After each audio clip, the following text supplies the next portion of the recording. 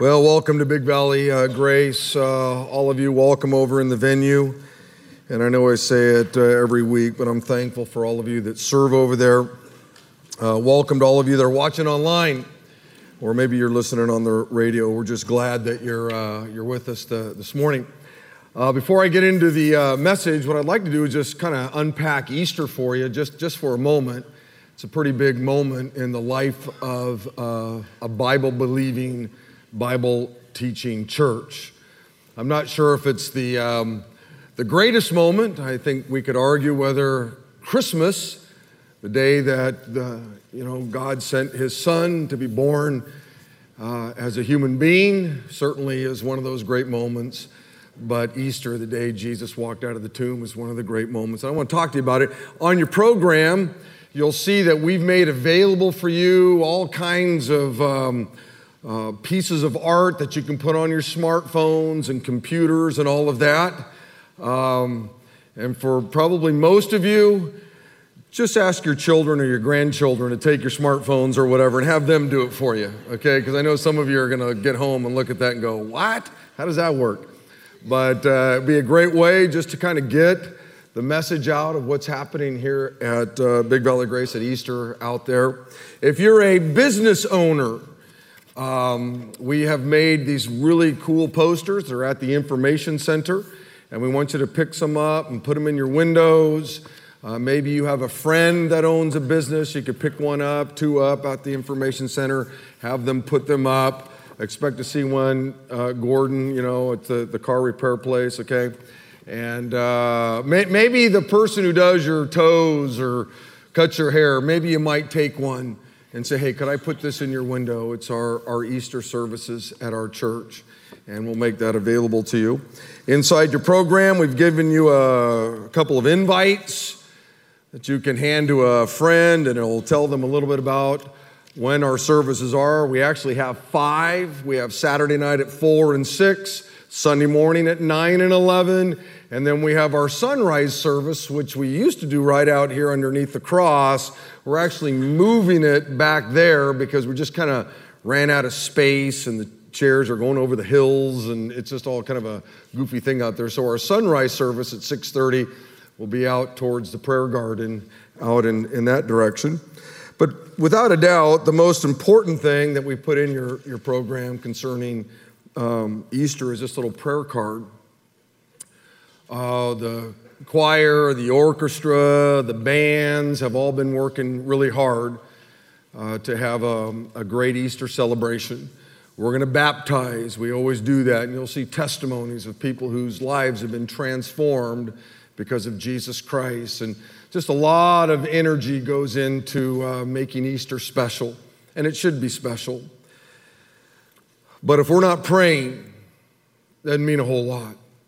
And this card right here is for you to put the name, first name of maybe a friend, a family member, somebody that you're going to be praying for. And I want you, after the gathering, to go out to our prayer wall out there, and we took all the cards off of there this last week, and now they're just cards with first names on them. And the staff here at Big Valley Grace is going to spend time at that wall praying for the people that are on that wall.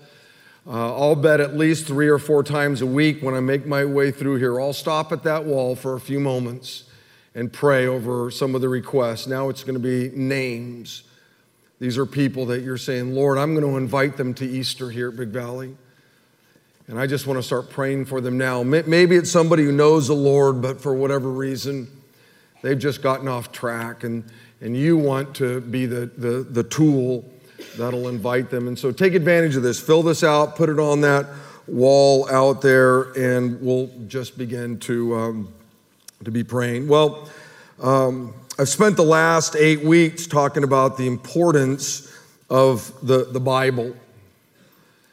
That this is God's word to us as a church family. It's God's word to us as individuals. that those 39 books in the Old Testament, all of the authors were filled with the Holy Spirit in a very unique way, and they penned the very words that God wanted them to pen. The 27 books in the New Testament, once again, the Holy Spirit came upon those writers, and God spoke to them through the power of the Holy Spirit, and they penned the very words that God wanted them to pen. This is God's word to us. It's God's truth to us. I'm often asked about what my vision is for the church. In fact, I was asked about 2 weeks ago, a magazine asked me what my vision was for the church. And I said, hey, listen, I am a member of a church. I'm a pastor of a church. I'm an elder of a church. And pastors and elders and people of churches do not cast the vision for the church. God has already done that. God has given us the vision. In fact, Bobby, during our offertory, shared one of the great visionary passages where Jesus said, go and make disciples. Baptize people in the name of the Father, Son, and Holy Spirit. Teach people to obey everything that I've taught you. You see, that's the vision. Acts chapter 1, verse 8, when the Holy Spirit comes upon you, I want you to be my witnesses in Jerusalem and Judea and Samaria, even the uttermost parts of the world. That's vision casting. All throughout this book, God has given us the vision. And what my responsibility is as one of the elders, one of the pastors, is to figure out how do we do that? And different churches may do it different ways. But the bottom line for us is that God has spoken. He has cast the vision for us as a church and for our lives as individuals. And we just have the responsibility of saying, okay, God, you've set the vision. Help us to know how to best accomplish the vision. Well, the 8 weeks are over with. So we talked about the Bible, the whole Bible, nothing but the Bible. And I just began to pray and said, God, you know what? We got about 3 weeks before we hit Easter. And Lord, I had something planned, but God, man plans his ways, but the Lord directs his steps. And so maybe, Lord, there's something that you would like for me to share with the people of Big Valley Grace. I had something planned. I planned it a long time ago. But God, I want to make sure that my hands are like this. I've planned, I've used my brain, but God, you direct my steps. And so I remember walking around this property, and oftentimes you'll see me, if you happen to show up here at any given moment, I'll be walking the property if the weather's nice enough. And what I'm doing is I'm just praying, just walking, just talking with the Lord. Could be something that's going on here at the church. Could be something that's going on in some individual's life. Oftentimes it's just about, Lord, what is it that you would want me to say? And for whatever reason, after 8 weeks of talking about the fact that this is God's truth to us, I was impressed with a thought. And that is, I want to talk about our identity in Christ. And I thought, I don't know if there's anything more important than really understanding what God's Word says, His truth to us, about who we really are. I read this past week about this guy. It happened in 2004. He was in Georgia. There was a man in Georgia. He goes to a Burger King, and while he's at Burger King, you can go home and Google this, he gets beat up. I mean, they beat him to an inch of his life. They stripped him of all of his clothes, and he was unconscious. Well, he wakes up in the hospital a few days later, and he's got amnesia. He can't remember anything about his life. Nothing. Doesn't remember who he is, where he's worked. He doesn't know, who his friends were, who his parents were. He has no recollection of his past. He has no recollection of what his future was supposed to be. None. And this went on for 8 years. Nobody stepped up and said, hey, I know who this guy is. He's my neighbor or whatever. The FBI came and took his fingerprint. Still couldn't figure out who he was. They did a DNA swab. Nobody could figure out who he was. He actually went on the Dr. Phil show. And Dr. Phil did a whole program on him. Said, hey, look, here's a guy. He doesn't know who he is. He has no clue what his name is. Doesn't have any relatives. Nobody's claimed him, so to speak. Is there anybody out there in TV land know who this guy is? And nobody called the show. For 8 years, he had no identity. No clue who he was. Finally, somehow, some way, they found out who he was. His name was Benjamin Kyle. And as I said, you can go home and Google it. But as I thought about it, it blew me away. In fact, I was trying to imagine, maybe you have some fun here. Here you are, you're at church this morning, and maybe when you're done, you get in your car and you go to Burger King. And while you're there, someone beats you up of an inch of your life, and you wake up and no one knows who you are. You don't even know who you are. You can't remember anything about you. You don't know where you live. You don't know who your job is or whether you even own a business. You don't know anything. You have no identity. I mean, how weird would that be? And yet, I was reading about a guy, and by the way, there have been many people like this. It just happened to be this guy, Benjamin Kyle. I mean, you get beat up, you go, you wake up and you got no identity, no past, no present, no friends, no connection. Your entire identity has been erased. That would just be so weird. Now, as I read about this, I thought to myself, that's exactly what Satan's trying to do to your true identity, Christian. He's trying to erase it. He doesn't want you to know what it is. And unfortunately, he's accomplished the goal in some of your lives. You've given your life over to Christ. He lives inside of you, but you really have no clue as to who you really are. Who you are in Christ. And what I want to do today is this, I want to talk a little bit about that.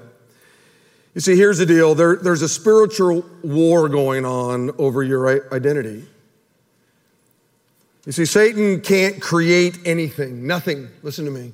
He can't create a thing. Only God can create. He's the creator. But let me tell you what Satan can do. He's an expert at perverting what God has created. He's an expert at distorting what God has created. He's an expert at destroying what God has created. So what he likes to do is he likes to take what God has created for good and he loves to pervert it or destroy it or somehow, distort it in such a way that we don't really understand it. Satan knows that if he can keep you from being you, who God made you to be, if he can hide your true identity, if he can distort your true identity, if he can destroy what God intended for you, I want you to know it's a good day for him. Because what it does is it just keeps you really useless for the kingdom. Oh, your name's written in the Lamb's Book of Life. You're going to go to heaven, but if you don't really know who you are in Christ, if you don't know your true identity, if Satan has somehow perverted it or distorted it or somehow disguised it from you, let me just tell you something, you're really kind of useless for the kingdom. And so what I hope is that somehow today we'd be able to at least look at a couple of things that God says about you. Really beautiful things. And for some of you, you already know this, but I guarantee you it's been a long time since you thought about it. And this morning, I just want you to ponder just two beautiful truths, what God's word says about you. For some of you, maybe you're new in the faith or whatever, this is just going to be a great moment where you learn truth for the very first time. Now, before I get into that, how does Satan do this? How does Satan go about, how does he go about goofing you up? Well, he uses a lot of different tools. Let me give you a few of the big ones, okay? Satan uses hurt. Satan uses pain. Satan uses the sorrow in your life to deceive you and disguise what your true identity is. Pain. Something painful happens in your life. Something painful happens in your marriage. Something painful happens at your business. You see, when you're hurt or you're in pain or whatever, it's easy to become resentful. Easy to become, bitter and angry. And when you're filled with these things, when you're filled with resentment or bitter or anger, Satan knows that the chances are really good that somehow you'll forget about your true identity, who you are in Christ. Number two, Satan uses the media to deceive you and disguise you of your true identity. He loves to use the cover of magazines to deceive you. Interesting that Satan has somehow got the prime location. In real estate, the three words, location, location, location.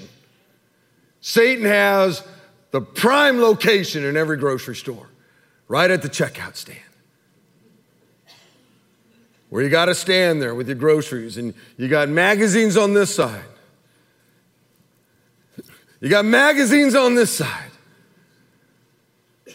And they show you all these pictures of people, beautiful people, wearing beautiful clothes, beautiful hair, beautiful, jewelry on. Just beautiful people. And there you have to stand for a few minutes walking through this thing, and somehow you're bombarded with these photos. And Satan uses them to distort who you are, how God has made you. He loves using Hollywood to get you to think that what it portrays, that's reality.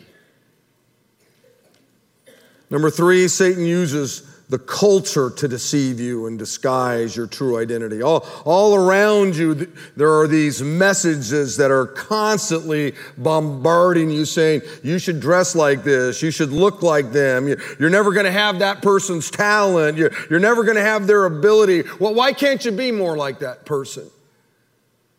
And once you got your mind there, wow, you lose sight of who you really are in Christ. But in my opinion, the greatest tool that Satan uses is he uses the opinions of other people to deceive you, to disguise your own opinion. In other words, you believe what other people say about you. Could be teachers that you've had.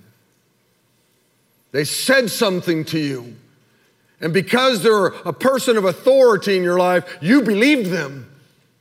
You believe that's who you are. I remember I went to Fremont Elementary School and had a teacher, and know her name. I remember the moment when she looked at me and said, "Ricky, you're never going to amount to anything." And let me just tell you something. I was a handful. I was a bloody handful.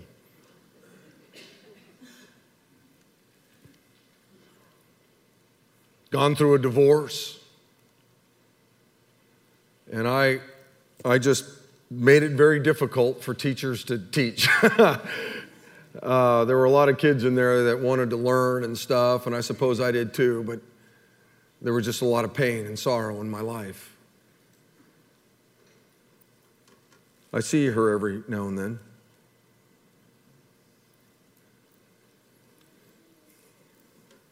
But I still remember that moment. Maybe some of you remember a moment when a teacher or a professor or somebody said something to you. Your friends. You heard something that one of your friends said about you. In the generation that we live in now, maybe something was posted about you. And you believe it. You've internalized it. You know what's bizarre is we care deeply about what our enemies say about us. An enemy said something about you. You read something on your Facebook page about an enemy and something crummy they said about you. And you believe it for whatever reason. Could have been your spouse. Some of you have had some crummy spouses. And they've said things about you. You believed them. Of course, the big one is your parents.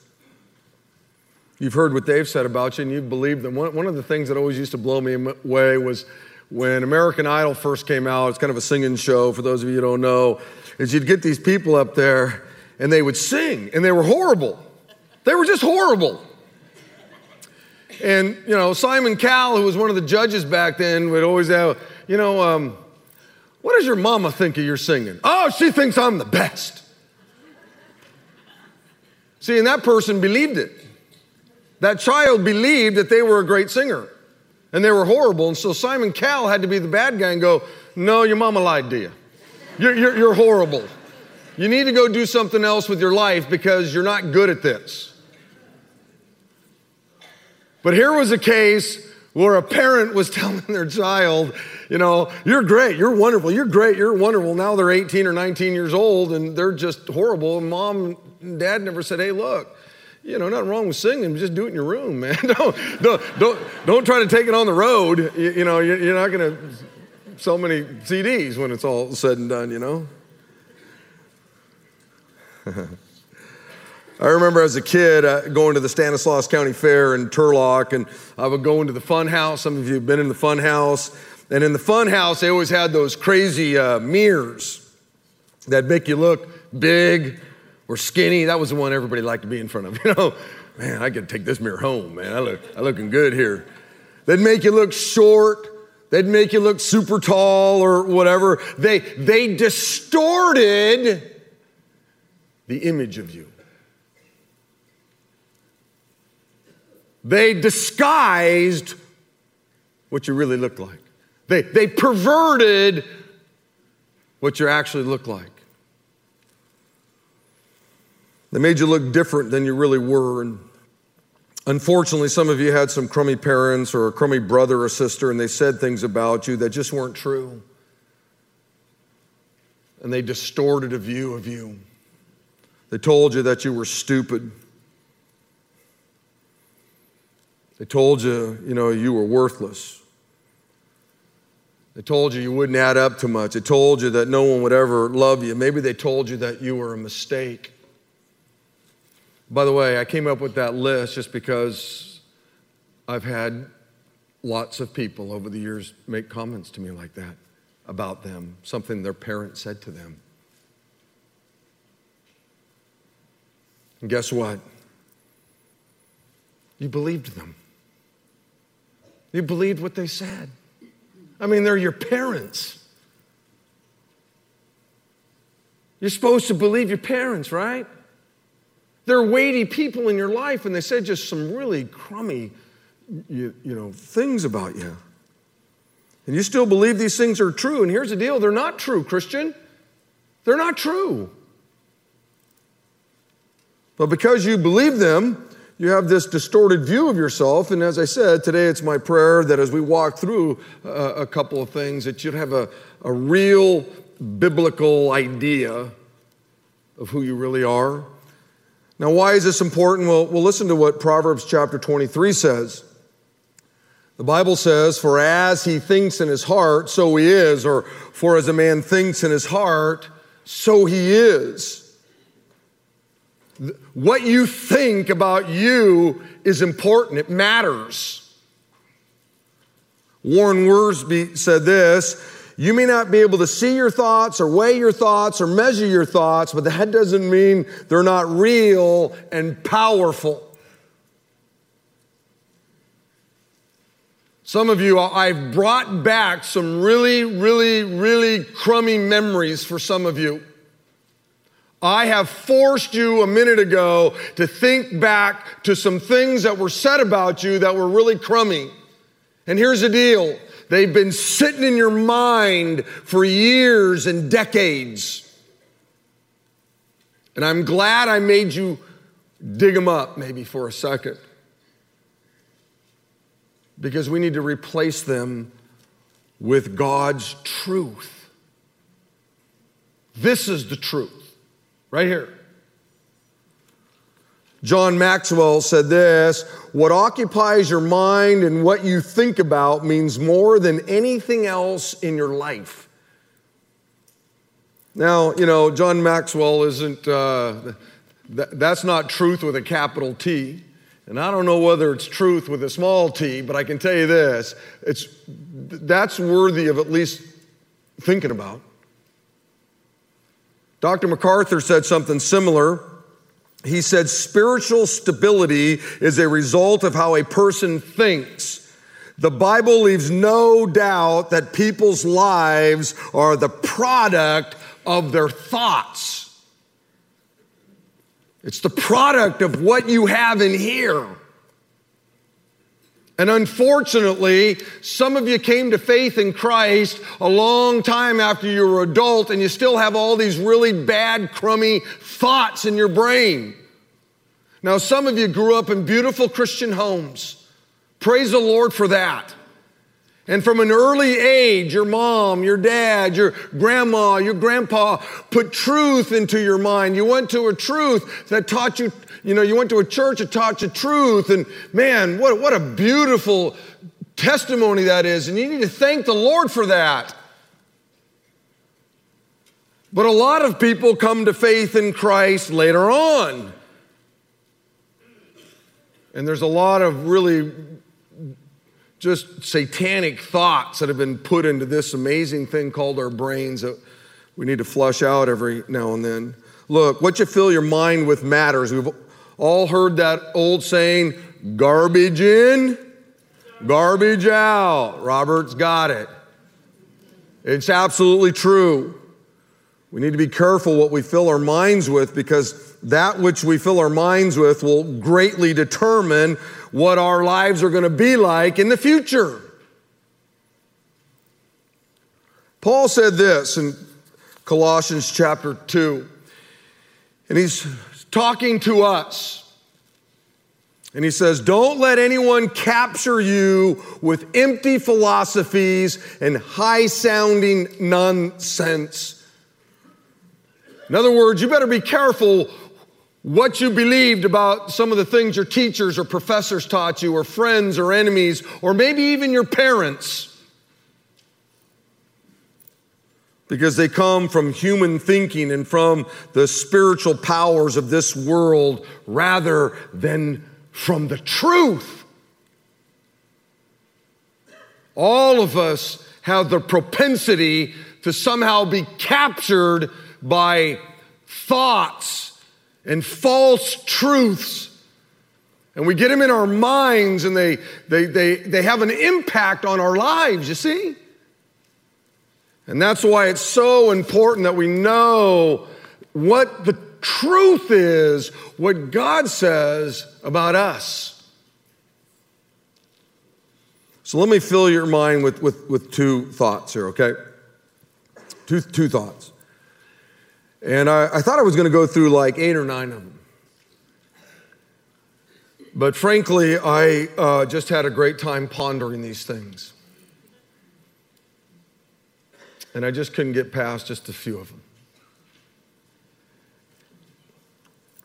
And the first thing is this: God wants you to know that He chose you. He chose you. He didn't have to choose you, but He did. He chose you. Jesus said, you didn't choose me. You didn't choose me. Now, in American Christianity, we kind of give everybody the impression that we did choose him. And there are moments when we give people a chance to respond to whatever the Holy Spirit might be doing in their life. And so people say, I'm going to give my life to Christ. I'm surrendering my life to you. And I don't think there's anything wrong with that verbiage. But the reality is this. He chose you. He's the one who chose you. Peter said, God the Father knew you, and though he knew you, though he knew me, he chose me. And he did it long ago, the Bible says. 1 Peter chapter 1, verse 2. He knew you. He knew me. You know, I've been talking with my staff about King David, and it's been fun for me over the last few months just to look at his beautiful life. What a great man. When you look at the people of Israel, there was never a greater moment in Israel's history than when it was under David's reign. It was you talk to any Jewish person today and they'll tell you, an Orthodox Jew will tell you, there was no greater king than David. Under David's reign, that was the zenith of Israel. And it wasn't until his son Solomon takes over that it starts to tank. David's this unbelievable man. Unbelievable man. And yet, there's a famous story that we all know about him and a woman. David had he had a sexual appetite that was really crummy. Really crummy. A lot of wives, a lot of concubines, just caused him a lot of pain and heartache too. But we all know the story of David and Bathsheba. God chose David, even though God knew David was going to struggle in the area of sexuality. Knew it. God chose Peter, and he knew that Peter was going to deny him 3 times. And yet he said, I choose you, Peter. Now, he knows Peter is going to reject him. I choose you. I want you, Peter.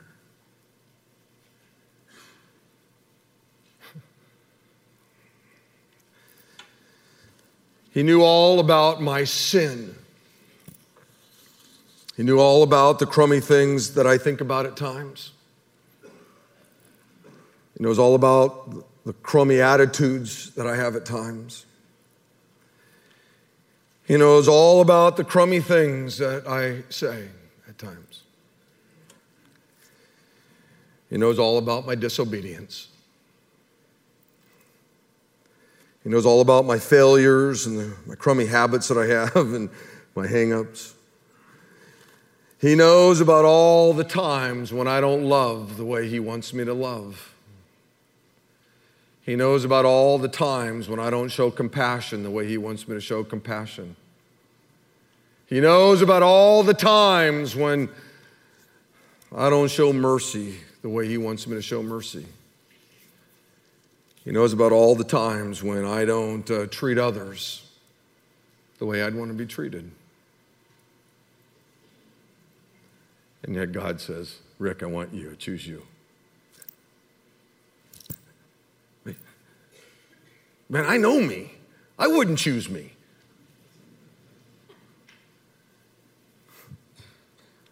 Is that crazy? Listen to what Psalms 33 says. The Lord looks down from heaven and sees every person. That's you. From his throne, he watches all who live on the earth. Oh, man. Doesn't that make you a little uncomfortable? He made their hearts and he understands everything that they do.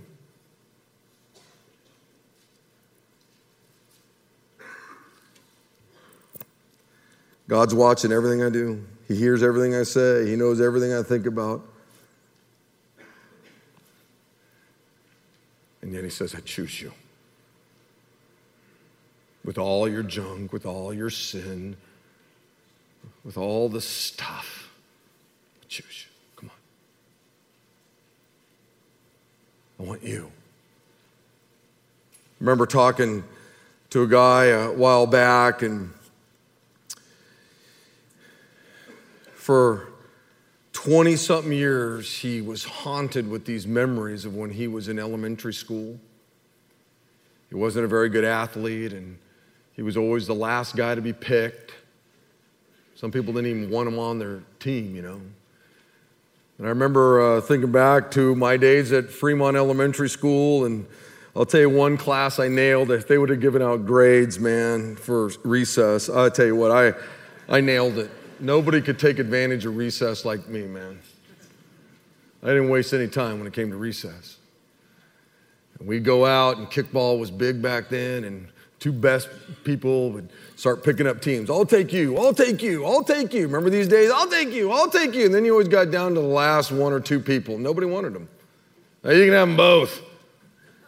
I didn't want them. Then, you know what? You never let them kick.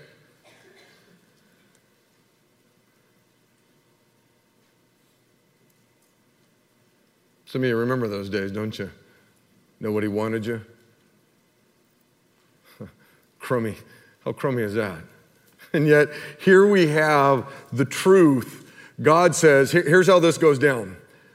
I take you, and you, and you, and you, and you. I pick you.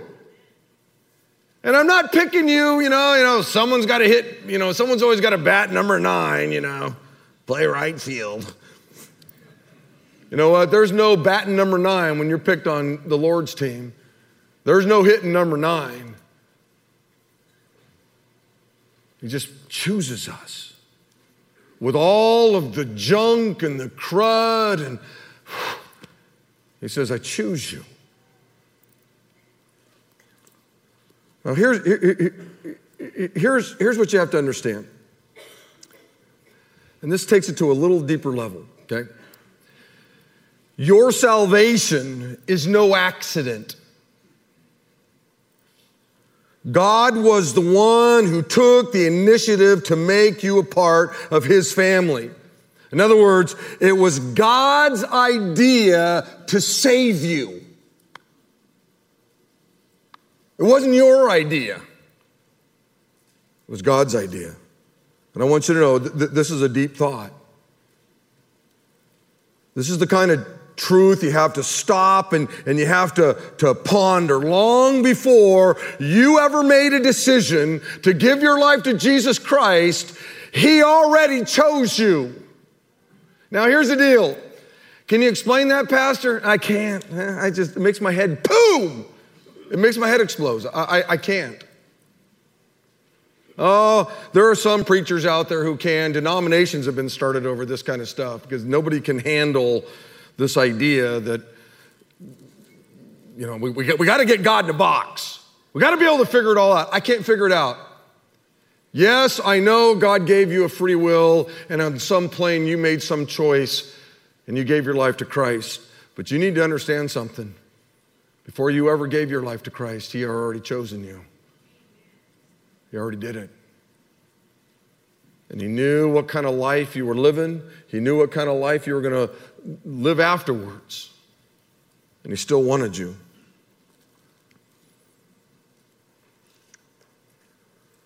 Man. I'm going to challenge you at the end of this message to to spend some time this week just pondering this truth. That you were chosen by God. He chose you. He said, I want you to be on my family, on my team, in my family. I want you. He wanted you. He wanted you.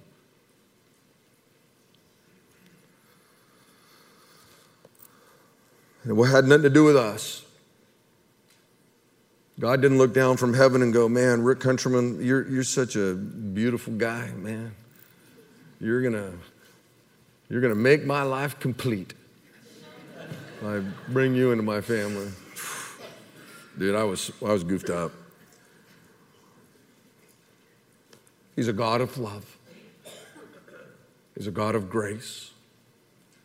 He's a God of mercy. That's what he is. 1 Peter chapter 1 says, all praise to God, the Father of our Lord Jesus Christ. It is by his great mercy that we've been born again. That's the only reason why God made the choice to pick me.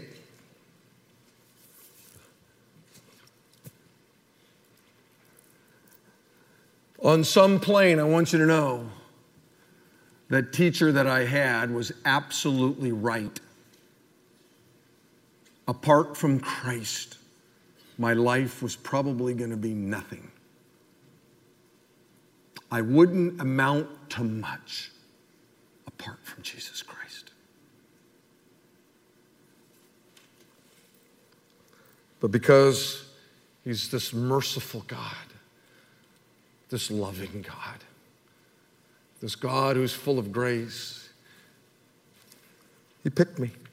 Titus chapter 3 says, he, that's God, saved us not because of the righteous things that we've done, but because of his mercy. He washed away our sin, giving us a new birth, a new life through the Holy Spirit. Just had nothing to do with us. Nothing. Nothing. He just picked us. It's one of the reasons why we sing the songs we sing. Yeah, we give and we pray because of this God who saved us, who picked us, who chose us. Not because there was anything intrinsically good about us, just simply because he did it. Nobody deserves to go to heaven. Nobody's good enough to be chosen by God. You get into God's family because God is loving and full of grace and he's merciful. The creator of the universe simply says, I'll take you. I want you.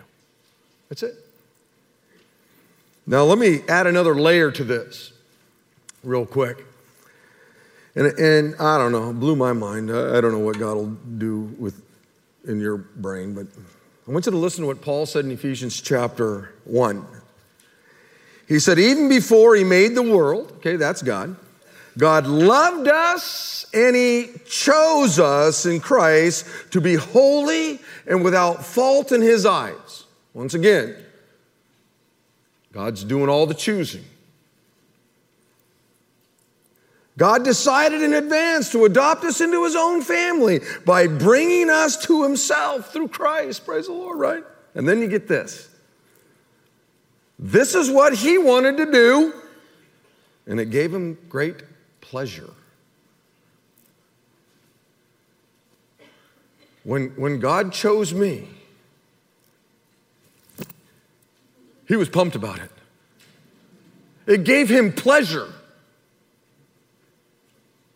It gave him pleasure to choose me. It gave him pleasure to know that my life would be redeemed because of what his son was going to accomplish at the cross. So it wasn't like, all right, I'll take, Nancy Barron's, I guess. Gotta take her, No way. Yes, take Nancy. Gordon, yes. Charlene, yeah. Charlene, I choose you.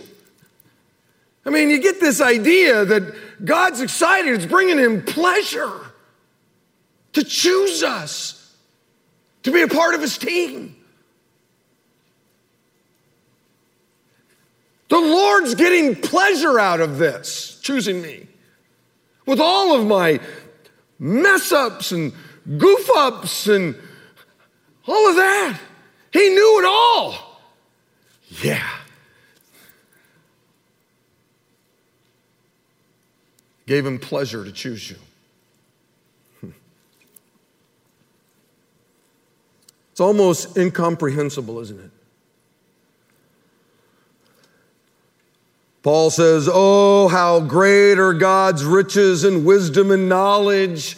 How impossible it is for us to understand his decisions and his ways. Yeah, it is. It is. I don't get it. I just know that this is truth, beloved. And it doesn't matter whether I get it or not. The truth is, God chose me, and he chose you, even though he knows everything about you. He knows all the crummy things you're going to do today, crummy things you're going to think today.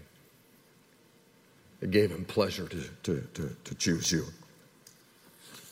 The second thing is this, is God wants you to know that you're really valuable to him. Not only did he choose you, not only did it just bring him pleasure to do that, but you're valuable to God. Now, there are two things that determine value in life, and you'll all understand this. Number one, value is determined by what somebody is willing to pay for something. For instance, we have a number of real estate agents in our midst here. I'm looking at a couple of them. And the reality is, how much is your house worth? It's worth whatever somebody's willing to pay for it. And I know from talking to a number of our real estate agents, everybody thinks their home is, the greatest home on the planet. And you put all your upgrades in it, you've done all the stuff, and you think it's worth, $500,000. And they're thinking in their mind, no one is going to pay that. You may think it's worth that, but it ain't worth that. It's only worth what somebody is willing to pay for it. I just read, or some of you just heard about these baseball cards that were found. And that these baseball cards are going to go for over $1 million. Somebody is going to pay $1 million. And some of you are thinking, man, I wouldn't give you 20 cents for a baseball card. Say what'll be a sad thing. Someone's going to buy those cards, and then someday they're going to be left to the grandkids as an inheritance, and one of those kids is going to do what I used to do with those cards and go out and clip it onto my bike. That made an engine sound, That's $1 million card sitting on the tire making a noise, and unbelievable. How much is a piece of art worth? Well, it's worth whatever somebody's willing to pay for it. So the first thing that determines value is what someone's willing to pay for it. Number two, or the second thing that determines value, is who's owned it. For example, a car that was previously owned by Elvis would be worth more than a car that's previously owned by me. Right? Makes sense. A guitar that was previously owned by, John Lennon is going to be worth more than a guitar that was previously owned by Tim Miller. I read where a guy spent $7,000 on an old, sweaty pair of tennis shoes, because those tennis shoes used to belong to a guy by the name of Michael Jordan. And so it was worth it to him to spend that kind of money. So based on these two things, let's try to calculate out our value. Okay? How much are we worth? Well, was God willing to pay for you? because that determines value. He gave up his son for you.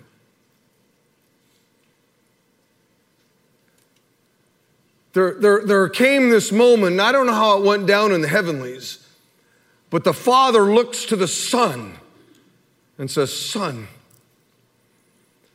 long ago we chose these people to be a part of our forever family, and sin has messed things up. You have to go. Become a man. Become nothing, Philippians says. And you have to go and humble yourself. And they're going to put you on a cross, and you're going to die. You're going to shed your blood.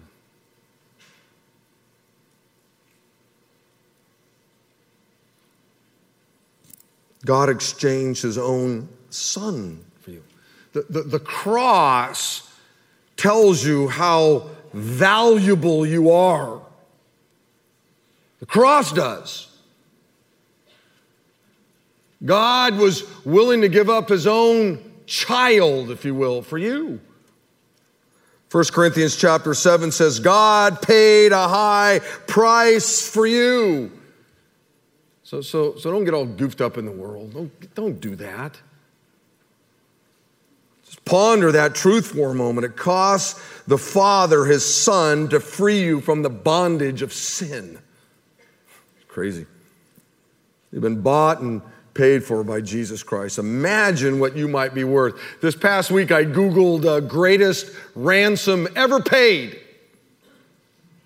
And I found a bunch of them, but there was a family in Hong Kong, one of the richest families in Hong Kong, and some gangsters had kidnapped their son. And they paid a $77 million ransom. $77 million. And they got their son back. They said they would have paid, more. It didn't matter. Listen to these weighty words from Peter. He says, for you know that God paid a ransom to save you from the empty life you inherited from your ancestors. Because of sin was just passed down from one generation to the next generation. We've just inherited this crummy thing from our ancestors.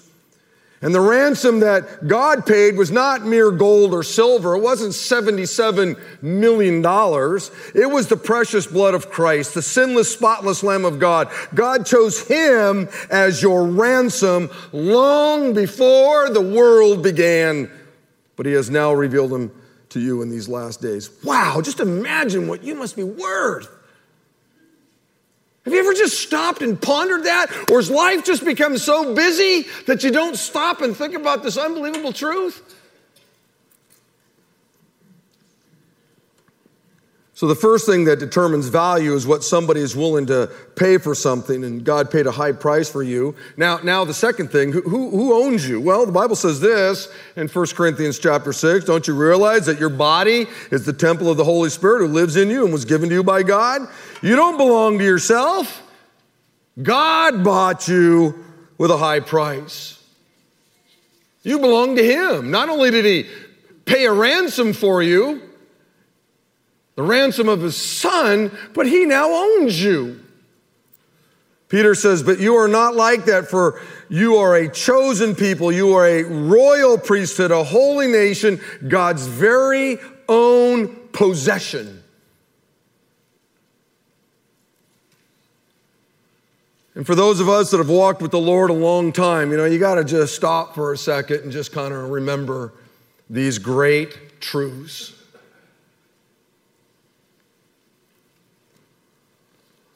So how does God see you? What's the truth about you? Number one, God chose you. And number two, God places great value on you. You're valuable to him, really, really valuable. In fact, let's say these two things out loud together, okay? Number one, God chose me to be a part of his family. That was horrible. Come on.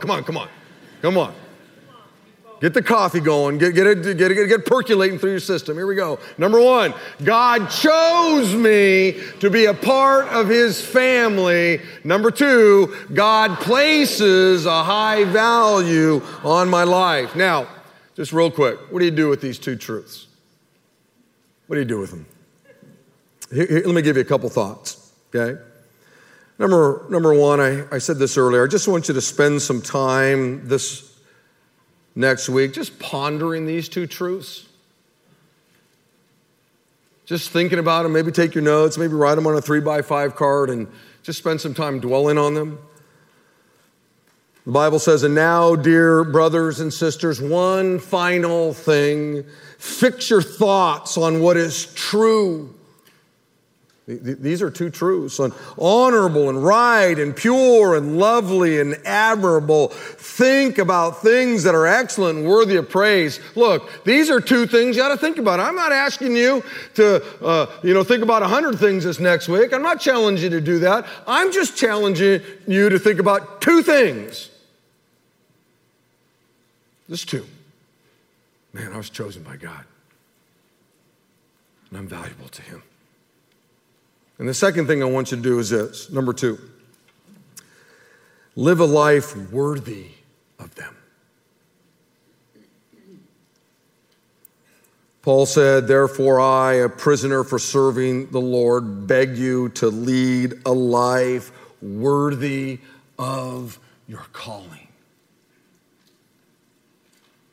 Dwell on these two things. Think about these two things. Meditate on these two biblical truths. Spend some time doing that and then live a life worthy of them.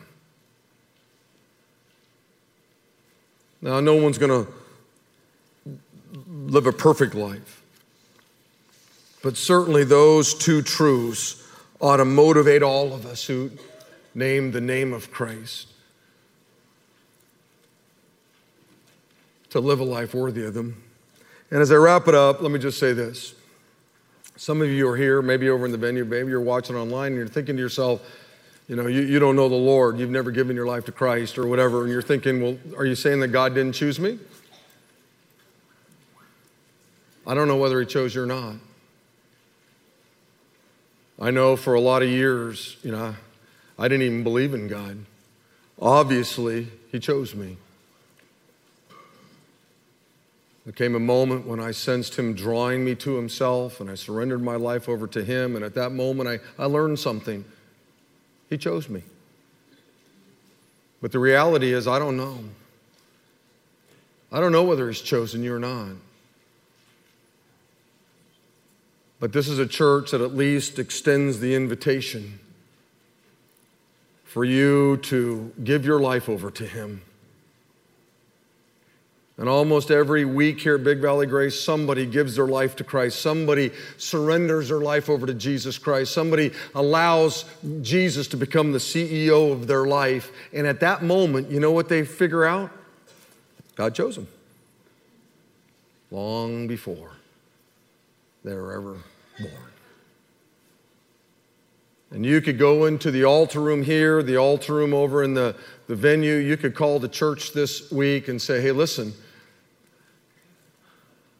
I've never given my life over to Christ, but I sense something going on in my life. I sense the Lord might be doing something. I want to know more about what it means. Just go into the altar room.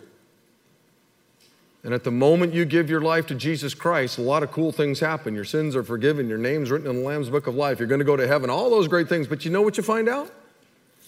You were chosen. That's what you find out. God chose you. He did a long time ago. I want you to stand up in here, stand up over in the venue.